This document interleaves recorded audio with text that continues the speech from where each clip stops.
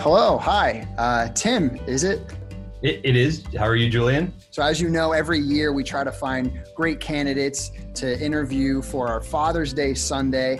It's an awesome interview with Pastor Terry. I just want to ask you a couple questions to see if you're a right fit for the position. Is that okay? That sounds great. So tell me a little bit about yourself. I'm married. I have to a lovely wife named Kimberly Northcutt. We have 4 beautiful children. I'm a husband and a dad of 2 wonderful kids. And I have 3 kids.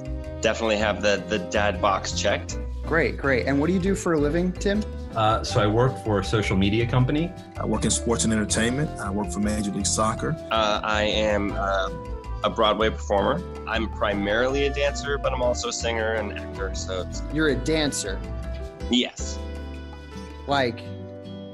Yes. And you mentioned that you were a father. Is that correct? Yes, that's correct. Can you tell me a joke real quick? What is yellow and goes click, click? I don't know. A ballpoint banana. Great. I like that. Knock, knock. Who's there? A father. A father who? A father like me. Well, when does a joke become a dad joke? Well, I think we'll be able to tell by the nature of the joke that you receive. The answer is when it's apparent. That was good. Yeah, I played right into it. That was wow. Did. How many pairs of Skechers do you own? Oh, 0. Not a Skechers guy. New Balance? One pair of very white New Balance. Yeah. In what pattern do you mow your lawn? Do you have a lawn? I do have a lawn. You Yes. take care of it yourself? I can't say that I do. Okay. All right. Noted. Oop. Diagonal stripes. Diagonal stripes. 100%. But you don't mow the lawn yourself? Yeah, no, not right now, but I know how to mow it though. Okay. All right. You're on vacation. Hawaiian shirt, fanny pack, socks with sandals. One of them has to go. What is it? So it'd have to be the socks with sandals. Okay. Because I like my Hawaiian shirt. The shirt is gone. Absolutely. Okay. I would rather have a Hawaiian shirt and a fanny pack. I think I still own a fanny pack, so. Great. Well, I think this has been fruitful. Thank you again for your time. I'm pretty sure we grabbed all the information that we needed from you to make a good decision, and I hope things work out. All right. I look forward to it. All right, thank you, sir. Look forward to discussing and talking a little bit further about this opportunity. We'll call you. All right. I'll be waiting. Okay. All right. Take care now. Bye-bye. So, how do they look? I don't know. With their eyes?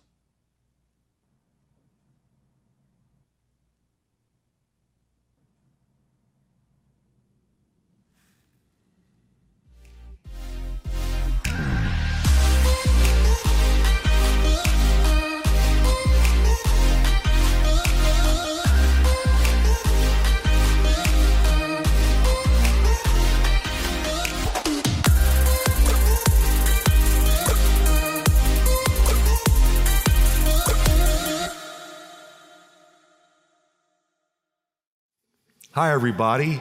If we haven't met, my name's Terry Smith, and I'm the lead pastor here at the Life Christian Church, and I'm so glad that you've joined us today.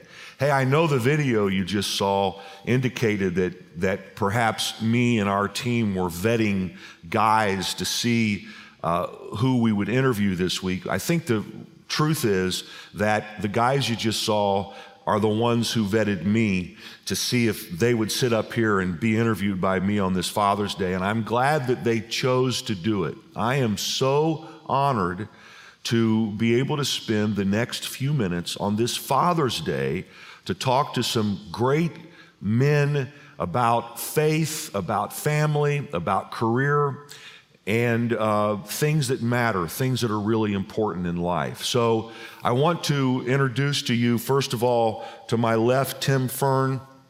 Tim is the global head of enterprise for Facebook. Thanks for being with us, Tim.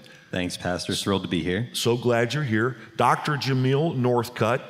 Jamil is the vice president for player engagement for Major League Soccer. He's also a past executive for the NFL, the NCAA. You'll hear more about some of that in a moment. Thanks for being here, Jamil. Thanks for having me. And then it's great to be able to introduce Denny Paschal. Denny Paschal is in the midst of a very successful career in theater. He's now in his 11th year dancing and performing in Broadway's Chicago. Thank you so much for being here, Denny. Thank you for having me. Great to have you. It's great to have all three of you. And I just want to model men of faith who, from my perspective, seem to be getting a whole lot of things right about life. I know all of us have our struggles. We all face challenges, and all of us are a long way from perfect.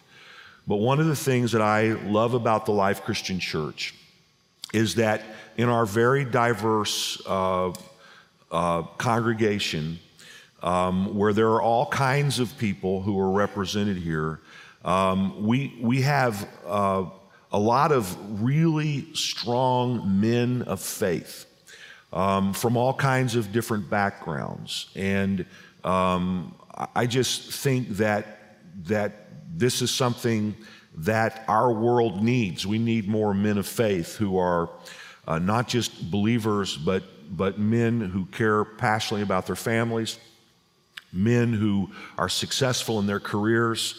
And anyway, I'm proud of the men of the Life Christian Church, and you guys represent them well. So I want to start by just asking each of you to tell us about your family, all right?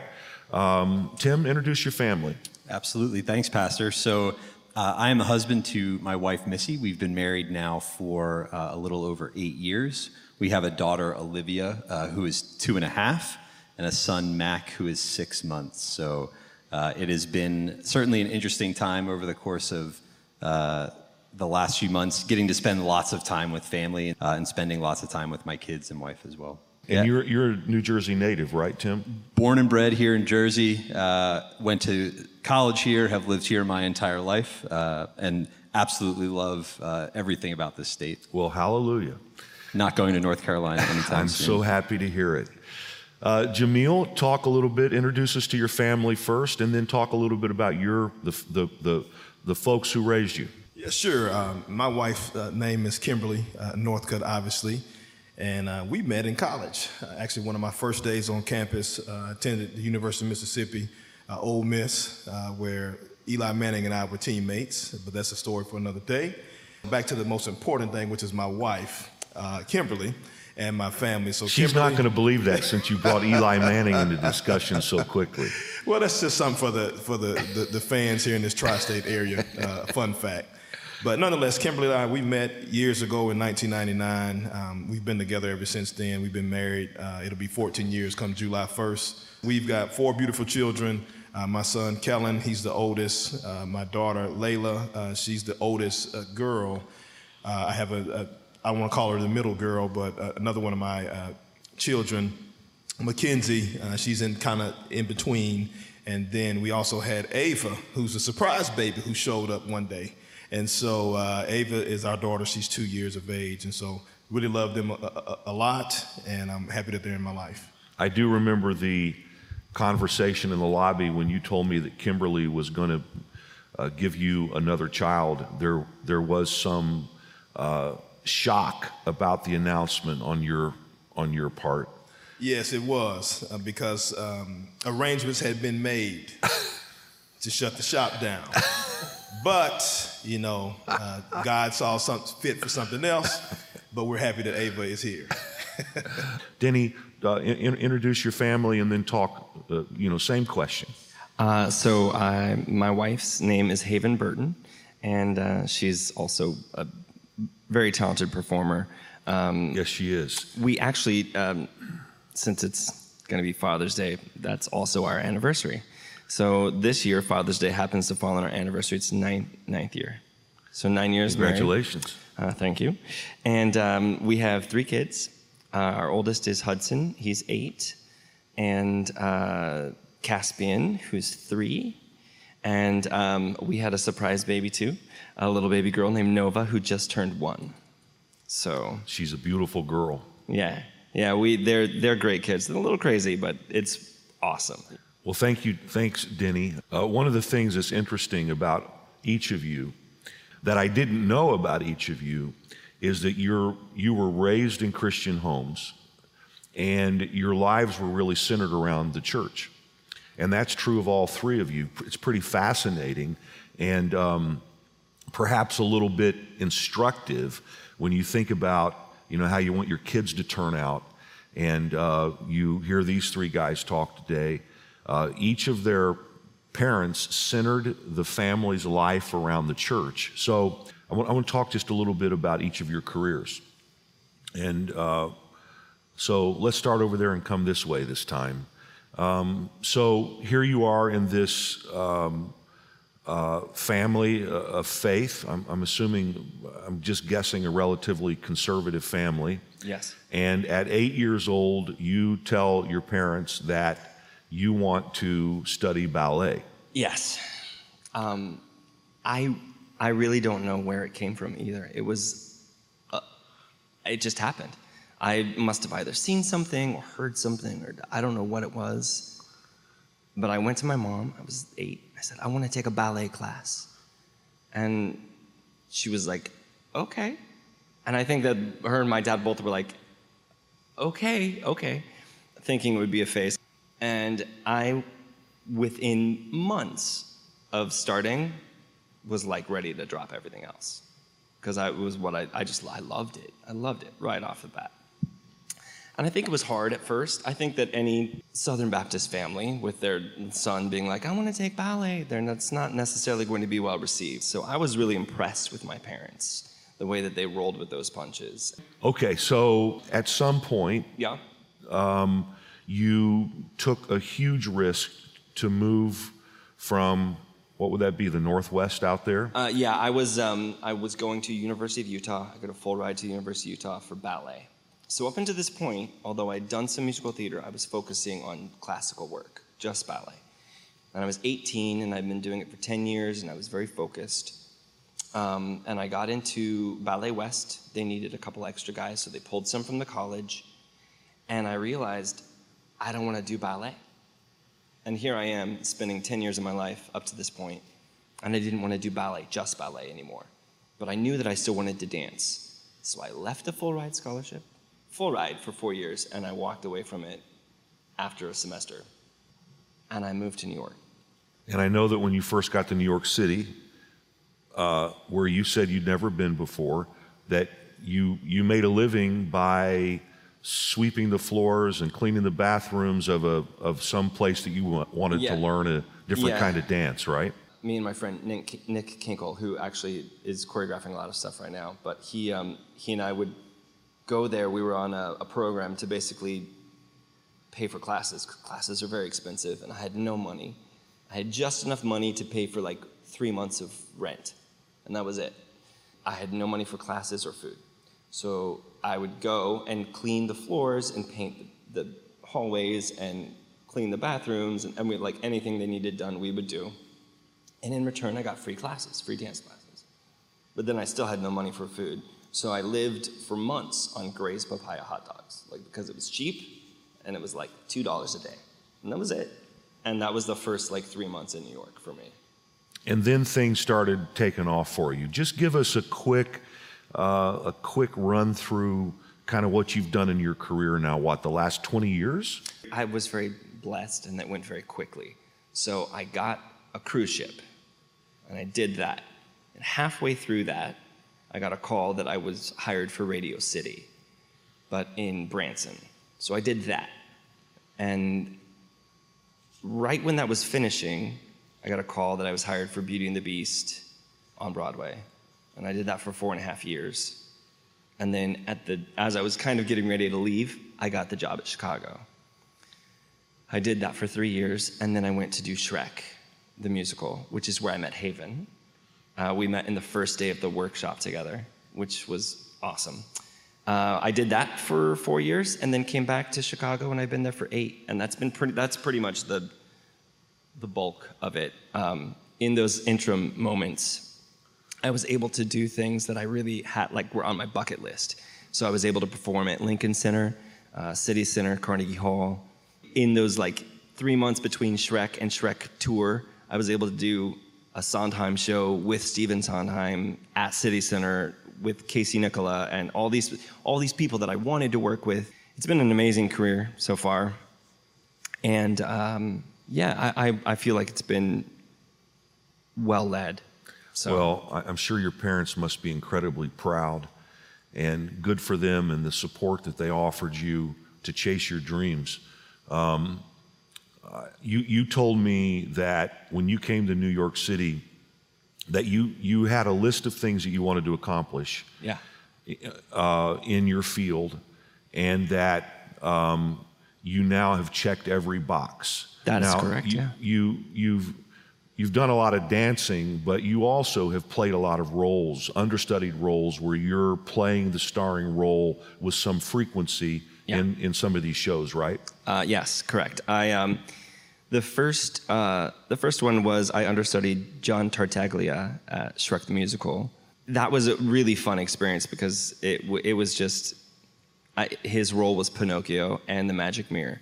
So in my first understudy role, I had to deal with prosthetics and not just prosthetics, but prosthetics with a motor that I had to control with a thumb switch and all that. It was crazy.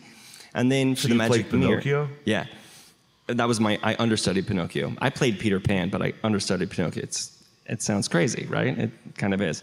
But then for the Magic Mirror, I had to do motion capture face dots up in this attic space, and they had to put them on in 25 seconds. So it was 3 makeup people gluing all of these crazy dots on my face, and then they put me in this room with this console, and it looked like this Star Trek Enterprise. It was just buttons and knobs everywhere, and I was controlling all these cameras and doing scenes via video from a tower room. Wow. That was my first experience understudying, and it was crazy. But since then, I've had the pleasure to understudy a lot of other things, and it's been awesome. Someone described you to me, someone who knows about Broadway, as the best dancer on Broadway. Now, I can't certify that, but I'm just telling you that's what's being said. So I would probably refute that comment only because I know some of the other dancers I've worked with. Well, don't refute it on national television. But I've done all right. I do okay. Sounds pretty exciting, Denny. So thanks for telling us about all that. Jamil, a little bit of a different career path. You were obviously a great athlete. You were Mr. Football in Tennessee, right, in high school? Yes, I was. Highly recruited, decided to go to UMiss, and you were, in fact, in the same class as Eli Manning. And so tell us then, kind of from that point forward, tell us about your career. Yeah, so, I decided to go to the University of Mississippi. I ended up meeting Kim there. But from that point on, obviously, I played 5 years there at Ole Miss. Education was obviously important, but also ball was important. And so you earned your master's degree in those 5 years, am I right? I did. So within the 5-year period, I'd started around the time of exhausting all my eligibility. I had already started on my master's. I graduated in 3.5 years and started down that path of education. Because again, when you play college football, you're there training every summer anyway, to the point of where you're forfeiting opportunities to do internships with companies, et cetera. But, I had a good advisor within the department who said, look, you got an opportunity, you're on path to graduate early, you can start your master's. So from there, unfortunately, I didn't get drafted in the NFL. That was pretty devastating. And it's kind of part of this whole piece of the essence of who I am, having gone through that transition. But again, all of us that are on this panel that live life are dealing with our own transition. So there's what they call in higher education transition theory. The definition is any event or non-event that results in these changes in relationships, assumptions, roles, and routines. And we're in constant change. Obviously, with the pandemic, with different things that are going on, there are just different life experiences and changes that people are going through right now. And obviously, for athletes, or entertainers, I'm sure Denny can attest that when folks leave show business or sports and entertainment, they struggle with trying to find out that next thing. And so that was always a passion of mine. And so when I didn't get drafted in the NFL, it was devastating to me. But I also would look around the locker room and realize that I wasn't the only one. And so I always had it in the kind of pit of my belly that was something that I wanted to do to help change different people's lives. So long story short, I ended up in 2001, I was always somewhat of a leader on our team, but just also in the community and in the classroom. I got connected to a leadership conference that the NCAA was putting on, that one of the athletic administrators, he said, look, you need to go to this. And so from there, I discovered that, hey, I like sports, so there's opportunities for me to continue to work in sports, and I didn't really know that. So I ended up meeting a lady there by the name of LaRonica Conway. She ended up being the assistant commissioner in 2004 for the Southeastern Conference. They had an internship that was available, and so I do the internship. A year almost goes by. It's about 9 or 10 months into the internship. A gentleman by the name of John Harris from the NFL who wanted me to potentially do the internship at the NFL. And so I took that opportunity, ended up being there 2005 through 2008. It was with Dick Vermeil's staff as well as Herman Edwards' staff.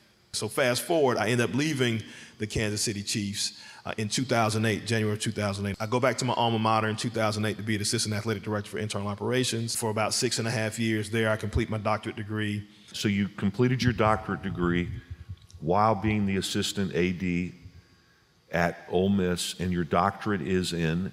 Yeah, higher education administration. Okay. So I complete the doctorate during that particular point in time. I was there about 6.5 years. I get a call from another colleague, Ray Farmer, who became the general manager of the Cleveland Browns. We had worked together and crossed paths in Kansas City. He wanted some help in kind of building the player engagement and football administration sides of his organization when we were there with the Browns. And so I took that opportunity. I moved. I was there for 2 years as a director of player engagement as well as a consultant. We all ended up getting fired at some point, which is part of the business. And so I can talk about that. Not comfortable, really rocky and rough time for me and my family at the time, but God always made provisions for us, which that led me to Jersey. So after that experience, I ended up getting a job to be the director of football administration with the National Football League. I was there for a year and some change, and then we had another transition there with that league office, and I ended up going to the NCAA for a year, and then I got the call to come to Major League Soccer, which was a hard decision. We were in Indianapolis, we were closer to our family, but they wanted somebody to come in to kind of build this area out of player engagements, which they did not have, but we felt like it was a great opportunity after praying about it to kind of move back to Jersey. Well, the fact is, I think you got prayed back here because when you were with the NFL, you were attending TLCC, and we're just starting to get to know you, and you get this job with the NCAA and move to Indianapolis, Indiana. Who would want to live in Indianapolis, Indiana? I think Pastor Terry Smith is from there. Well, I'm from there, and thankfully it was a wonderful surprise when you guys showed back up, and hopefully all your career moves will be in the New York City metropolitan area now. Deal? Deal. Okay. Maybe. That's on record. Deal today. How about that? Tim Fern. So Jamil earned his master's degree in 5 years. You told me that when you went to college that you earned your bachelor's degree in 5 years. I did, yes. Congratulations. Thank you for that. When I heard Jamil's story, knew I would be embarrassed. So that's great. Thank you. But somehow it's all turned out pretty well for you. It has. By God's grace, I will say that. Well, if I remember your story correctly, you started with a pretty kind of cushy career track with Verizon, right? You kind of want to talk us through from there to where you are now? Yeah, absolutely. And part of that story also is part of my college experience as well. Unlike the talented performer that Denny is, and then the talented athlete that Jamil is. I had none of that. So I actually ended up working full-time and going to school full-time. And for me, that was a part of just creating I should even say mirroring the work ethic that my mom and dad both exhibited throughout, my childhood. And for me, it really helped develop the kind of passion and desire to learn, listen, and hustle is kind of how I would define my career. And the time at Verizon, exactly as you described, could have been a comfortable career trajectory, 30 years, taking promotions and being really comfortable. But after a certain period of time, it just sort of became boring. There's a part of my personality that I don't show off very often, but I love taking risk. And for me, it was looking for the right opportunities to just go learn and listen and do something very, very different. And after Verizon, I went into the world of venture capital-backed startups. All of the startups that I worked for, you would hear of none of them because they were all abject failures. And I think for me, that was one of the most learning rich times of my life, where I worked with some of the most brilliant people with the biggest ambitions, but ultimately none of those kind of grand ideas materialized into something. There were 3 or 4 of them that my wife gladly kind of endorsed and backed me to go do these wild and crazy things, and I thoroughly enjoyed all of that. And frankly, all of those experiences set me up to the opportunity that I have now working at Facebook. And truly, there are very few companies in the world that have the reach and impact of a company like Facebook. And being put into a position to kind of help grow businesses from, again, concept to full-blown go-to-market is sort of what I've based my career around. And the things that we're doing now, frankly, have the opportunity to impact millions, if not billions, of people in the coming years. So it's pretty fascinating that you described this season where you're involved in these entrepreneurial efforts on a large scale that failed. Somehow or another, you land on your feet. There was some kind of relationship with Oculus. I don't quite remember that. What was that turn? Were you with Oculus for a while? So no, Oculus was a company that Facebook had purchased now about 4 years ago. And I joined the team right after the acquisition of Oculus by Facebook. And this was essentially a multi-billion-dollar acquisition that had no real go-to-market strategy, which most companies could never really make that bet. And again, being in the right place at the right time, by God's grace, was to take this idea and concept that Facebook had after its acquisition of Oculus and say, like, okay, let's go turn this into a business. Take no team, no resources, and take it to market. And it goes back to just being willing to hustle, right? When I go back to my college career where I worked 45 or 50 hours a week to make sure that I could pay my tuition. And it was that same mentality of working harder than anybody else, certainly never the smartest guy in the room, but just being willing to put in more hours and do harder work. So you were tasked with bringing a new product, something that Oculus had developed, a virtual reality platform, would that be the right way to say it? Exactly right. To market. And at first it was a loss leader when you accepted leadership over this thing. And now it has become a major strategic objective for Facebook, correct? It has, and much of the work that we were doing and the team had been doing has been accelerated by kind of the recent world events, right, where people are isolated and looking for new ways to connect and build community and frankly to learn. And what you described, the initial at the outset was essentially creating a gaming device like an Xbox or a PlayStation or something along those lines, but has very quickly materialized into a way for businesses of all sizes to train their personnel, to share new and different experiences, for people to go places they've never gone before. And when we think about the ability for this technology to just unlock new experiences for people, it's been an incredible journey, and it's gone from a concept to multiple channels of business in about 3 years. And it's been exciting and incredibly encouraging to be a part of that. I mean, I don't know a whole lot about your business, but I do know enough about it that Facebook is essentially saying that this is the next major revolution in the evolution of these types of products, right? Will you talk through that for a moment? Yeah, absolutely. It's, again, going back to a lot of hard work and making sure that we're doing things the right way. But essentially, we are making the bet that virtual reality becomes the next computing platform. So you think about the journey of technology from PC to the mobile phones we have in our pocket to the next experience being, and the next platform that we all use on a daily basis being some version of augmented or virtual reality. And we're making, massive investments to bring that to reality. And it is something that I'm really excited to be a part of. I guess so. I mean, this literally is a world-changing thing that you're involved in every day. It must be a lot of fun and probably a little bit of pressure. I would say pressure is a good way to describe it. When businesses, as these guys know, as we were talking about, there's a goal to drive revenue and have users and adoption and all of those things. Pressure is high, but the reward that comes from it is just as big. Well, let's talk a few minutes, guys, about some of the challenges you faced. I mean, clearly, some of them have already come up.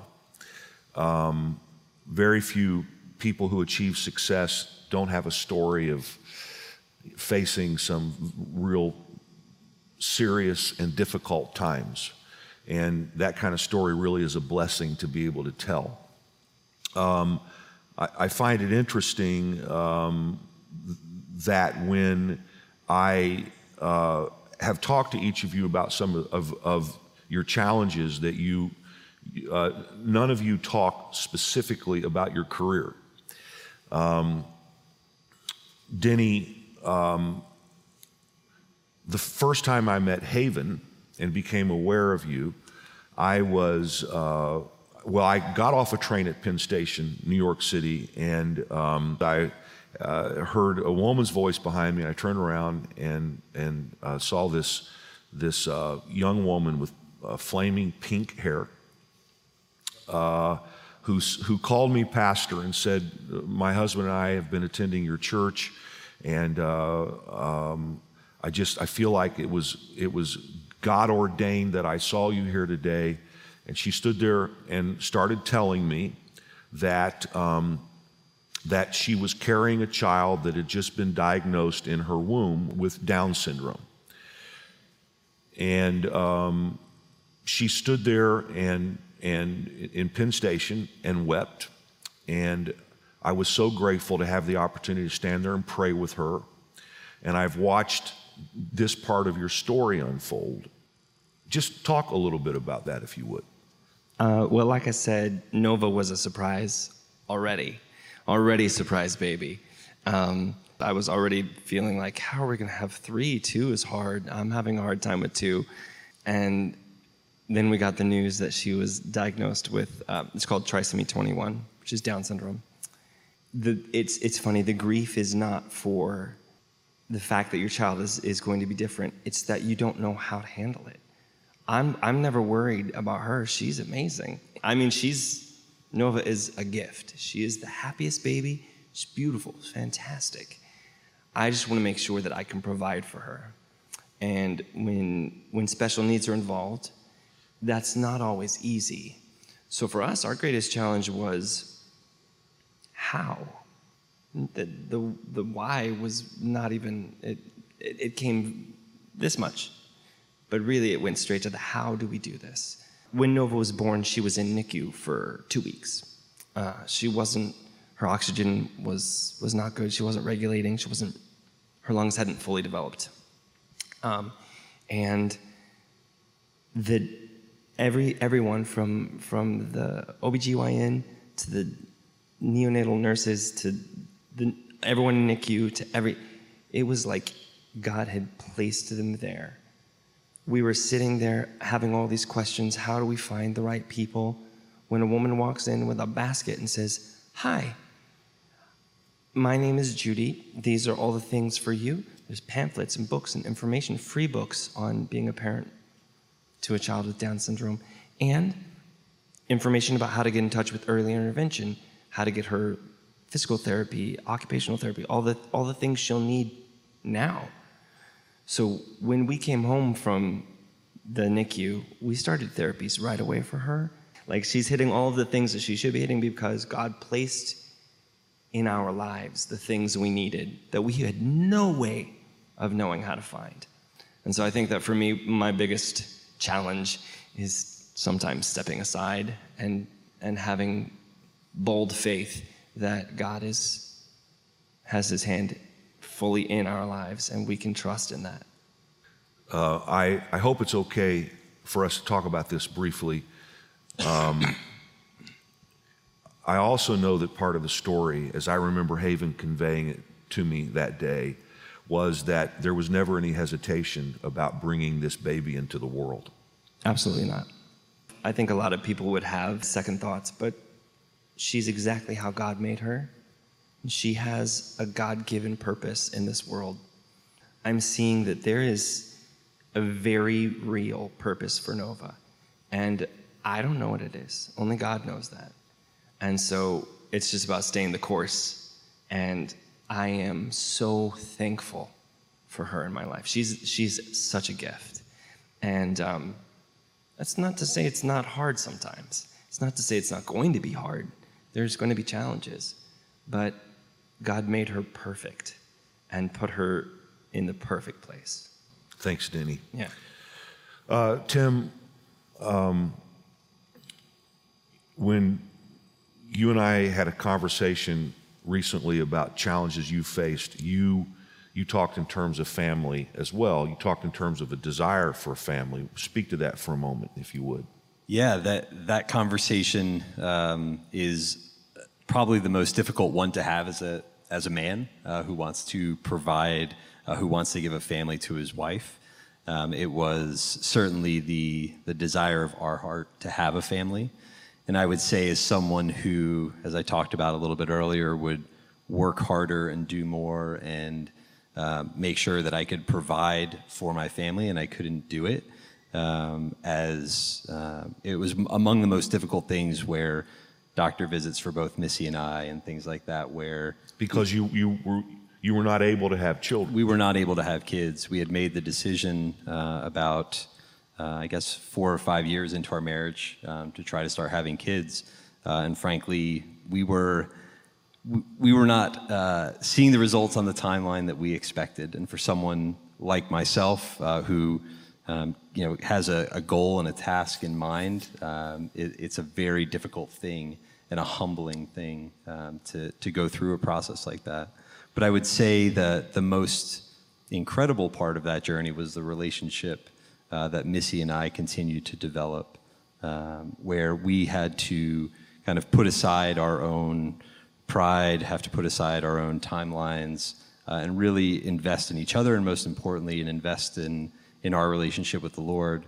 And throughout that, that season of trying to have kids, we were waiting for Olivia and Mac to come along. And if you spent time with either of them, you would know that it's absolutely worth that wait, and you can't help but be happy when you're around those two guys. That's for sure. Thanks, Tim. So, Jamil, there are a lot of things we could talk about in your life in regards to challenges. I'd like, if we can, to talk a little bit about race. I was deeply moved last week when you and I had a conversation in preparation for this interview with part of your story and part of your family's story. And I think it would be good for us to have that conversation for a little bit. One of the things you told me is that your great-great-great-grandmother was born into slavery. And I think we're going to show on the screen her ex-slave bounty and pension certificate from January 17th, 1898, which talks about her being set free from slavery. It's just an amazing thing to consider that you sit here today having come from slaves. So we can go at this any way you'd like, but I know that you've had a passion around, I'm not sure the right way to say this, racial reconciliation. If there's another way we should say it, please correct me. Going at least back to your time as assistant athletic director at Ole Miss, where you faced serious racial discrimination and started getting involved in efforts to try to bring some, remedy to some things that were clearly racist about the culture of the athletic program and so on. Could you speak about that a little bit? Yeah, and I think it's, really important, especially now during the current climate. Here we are, we're talking about, my great-great-great-grandmother's slave certificate. She was born in 1855. So obviously those things are going on. You're thinking about, the Civil War and the things of those times. And she was 43 when she signed that certificate. It was January 17th, 1898. I think about the history, but we have to ask ourselves, what has really changed? We're still in a fight for, equality, to be treated as humans. And so, one of my biggest challenges, and again, I'll talk about that, my experience at Ole Miss, which I feel like that taught me some things about how to have a solution to the problem, which starts with telling the truth. It starts with, we read Bible scriptures about you should know the truth and it shall make you free. The Bible's very clear about, confess your faults one to another so that you may be healed. There's research and data regarding acknowledgement, telling the truth, and how the impact that it has on your health. But for far too long, we as African Americans, also as citizens of America, we don't necessarily want to talk about it. It's like the man who was on the roadside in the Bible in Luke 10. We talked about the story of the Good Samaritan and how, two people passed by. That was really a scripture about race and how the Good Samaritan finally stopped. But again, we always focus on the Good Samaritan stopping, but we don't focus on the people who turned away and just ignored it. That's kind of what it is when we start having conversations about race. The only way to really reconcile, in my opinion, based off my experiences being at Ole Miss when I was a senior, we took the Colonel Reb mascot off the field. So now I'm an athlete having to process all of that, having to be in practices. People are asking us about it. How do we feel about it? And those things were difficult to deal with. I come back as an athletic director. Can I interrupt you just for a second? Yes, sir. So the mascot was a Confederate colonel, essentially, correct? Yeah. Who would come onto the field with Dixie being played. Correct. So you had all those things going on. They called it the Battle Hymn of the Republic. After we would score a touchdown, they would go into this rendition. It was really Dixie. Some would call it Slow Dixie, but it was a Battle Hymn of the Republic. Well, even if it's a battle hymn, it's a Confederate battle hymn, which, if we really are honest with ourselves, that's a treasonous type of flag that declared war against the United States. But we really never talk about it as such. We look at those symbols and we celebrate them as if, my grandfather fought in that war and I'm proud of what they did. Well, I'm not, So Juneteenth is coming up, as a holiday, or it's past, when this airs. But then you start thinking about July 4th with our nation's history. So black folks are in somewhat of a conundrum because what liberated the country enslaved our people. And so we never really give any credence to that. We never really talk about the meaning of that. And we as a race, we go through all of these mental gymnastics every day. When I'm in my neighborhood, whether it be in New Jersey or in Tennessee, I have to think about, do I have my ID and wallet on me? If my light is out, my tail light is out, I got to go to get it repaired because I just can't have any slip-ups. I can't make a mistake because of the perceptions. If I'm a bird watcher in Central Park and I'm looking at birds and somebody doesn't have a leash on their dog, if I correct that person God forbid that person's going to call the police on me and say I'm trying to attack that person. And that's just not right. But that's what we live with every day. And that's been a challenge for me trying to be a man of faith. I know that God is real and he exists, but it is a struggle, you know, praying, getting on my knees, asking God, why am I being treated like this? Why am I under this type of stress and pressure on a day-to-day basis when I'm going into work or when I'm in meetings and I may be the only black, or when I'm surrounded by teammates and I need to voice my opinion and speak up? You know, what are these things that are going to happen to me? You know, and I want to maintain my character and integrity, but I also want to have my dignity every day, to not be treated as less than or a second-class citizen when a lot of these systems, systemic racism has been really drafted in legislation to keep us enslaved. You know, if you look at the documents of the Constitution, it talks about African Americans were 3/5 humans. Look at the 13th Amendment, the 14th Amendment, the 15th Amendment. Like, we just really need to acknowledge that. And doing some work on racial reconciliation was that we would have these honest exchanges and dialogue about life, about the reality. There was another group that I worked with called Mission Mississippi, which was awesome. And what we would do is we would go out to lunch. And you would go out to lunch. The challenge was to have lunch with somebody that didn't look like you. Because a lot of times when we're attacking race, everybody feels like we have to do these big, grandiose programs. But it's really about real conversation, real honest dialogue and exchange that really help you get to the root of the problem. And so at these lunches, we would always talk about, you know, when was your first experience with racism? If I was black, I would tell them something that happened to me. If they were white, it might not have been something that happened to them, but it might have been something that they saw. It might have been something that they heard in their household or amongst friends that they had to really be honest about and explain it, so then they could kind of get it. But what we learned through these exercises is that, you know, we're more alike than we are different, and that there are some things that are monolithic to what we want in life. You know, we all want to raise a family. We want to be men. We want to, make money and provide.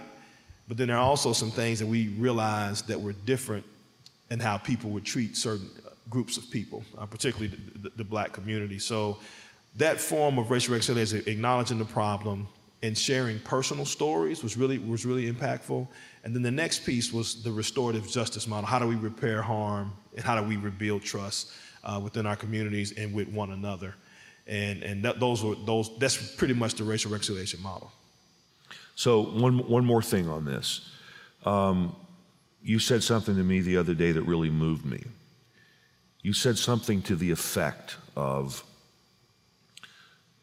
being tired from carrying the weight of being a black man in white space and feeling like that you have to do everything perfectly to be able to win in this world. And you even talked about how that this affects African American men's health. Is there anything that you'd like to say to that? Yeah, I mean, it's common. You know, if you go to any doctor and they're diagnosing you, they'll say, you know, African Americans have a history of high blood pressure. There are certain themes that are out there, and I want to get into all of them, but you can look them up on your own.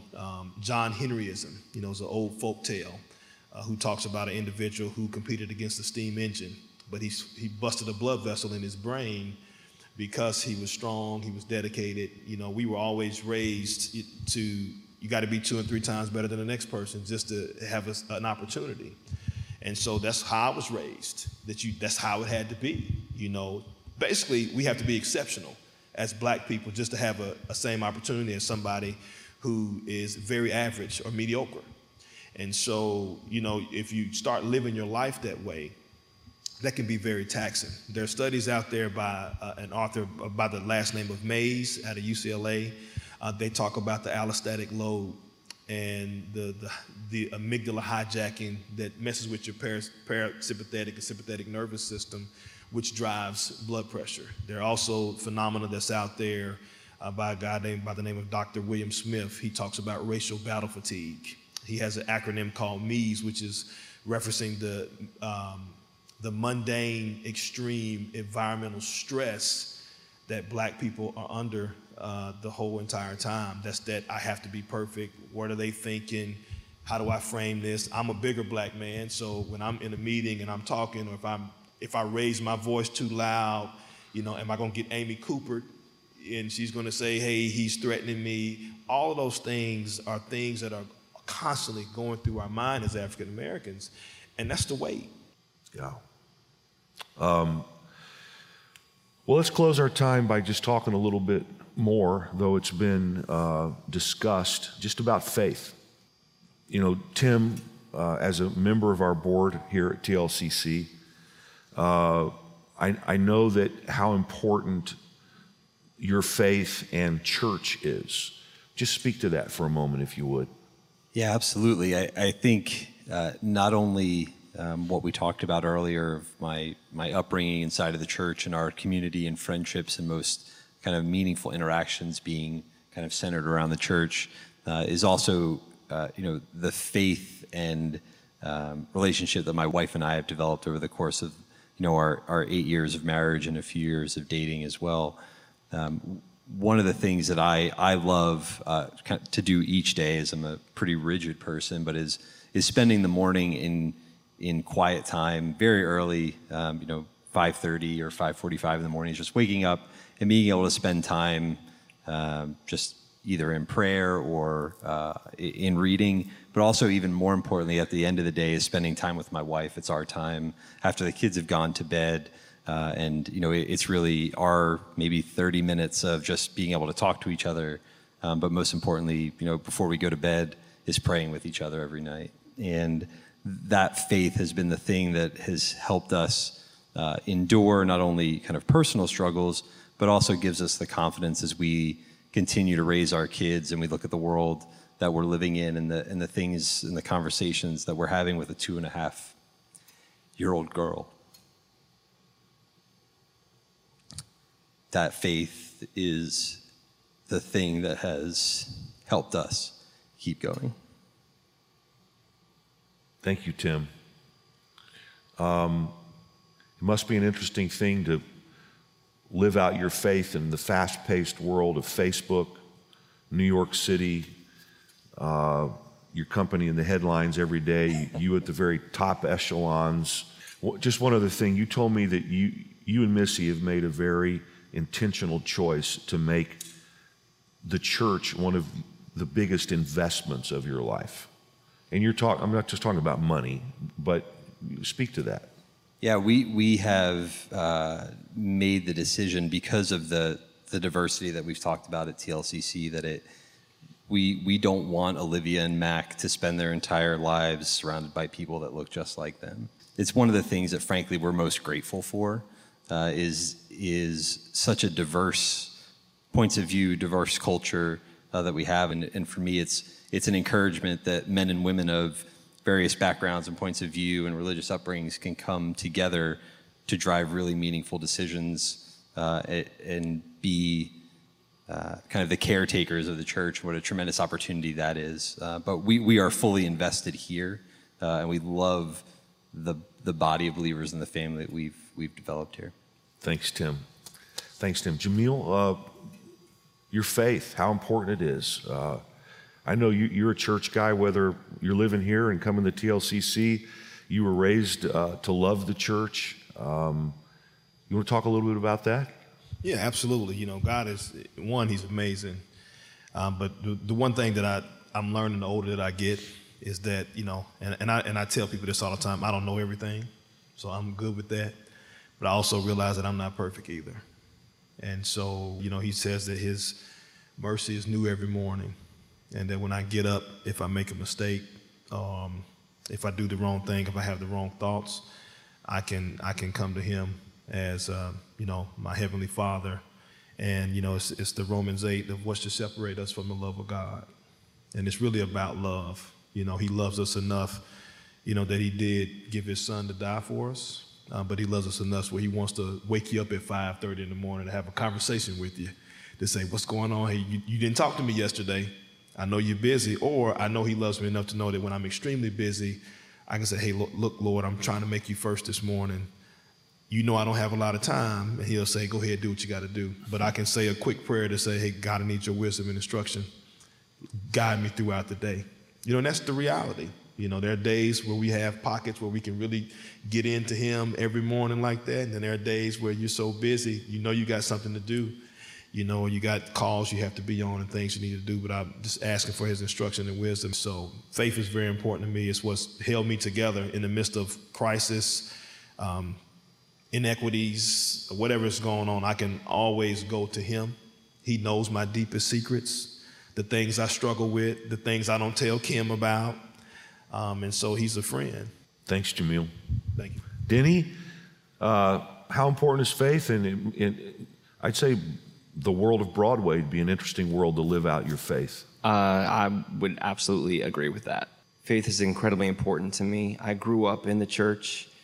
When I was in high school, I literally had a moment where I thought I would go into ministry instead of be a dancer. Like I was driven for it. There were some events that happened and there was a falling away. And I went through this period where I was not actively pursuing a church family. But coming to TLCC, it was fascinating to walk in somewhere and feel like you had arrived home, but you'd never been there. And to feel the community that existed and to also just to be instantly welcomed. I feel like for me, my own personal faith was important. But I realized when I had children, something changed with every story I'd ever heard, because I finally understood in a different way how God sees us as his sons and daughters. That is something that really changed for me with fatherhood in a way that I didn't anticipate. I had an ironclad decision that I had to make sure that my family was involved in a church and that I was giving to my children what my parents had given me. I can't force it on them, but I want to give them the knowledge. I want to prepare them to have a relationship with Christ. And I feel like this church and this community of believers is the right place to be doing that with my family in particular, but really just the way that everyone is welcomed and shepherded is really, it's really beautiful. Thank you, Denny. Thank you. The thing that makes this church so fantastic, and it's a wonderful place, are people like you guys. We have a congregation that's full of just really fantastic people.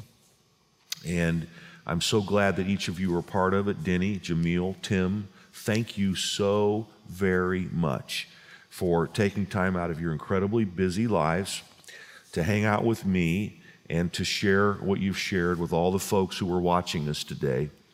And happy Father's Day.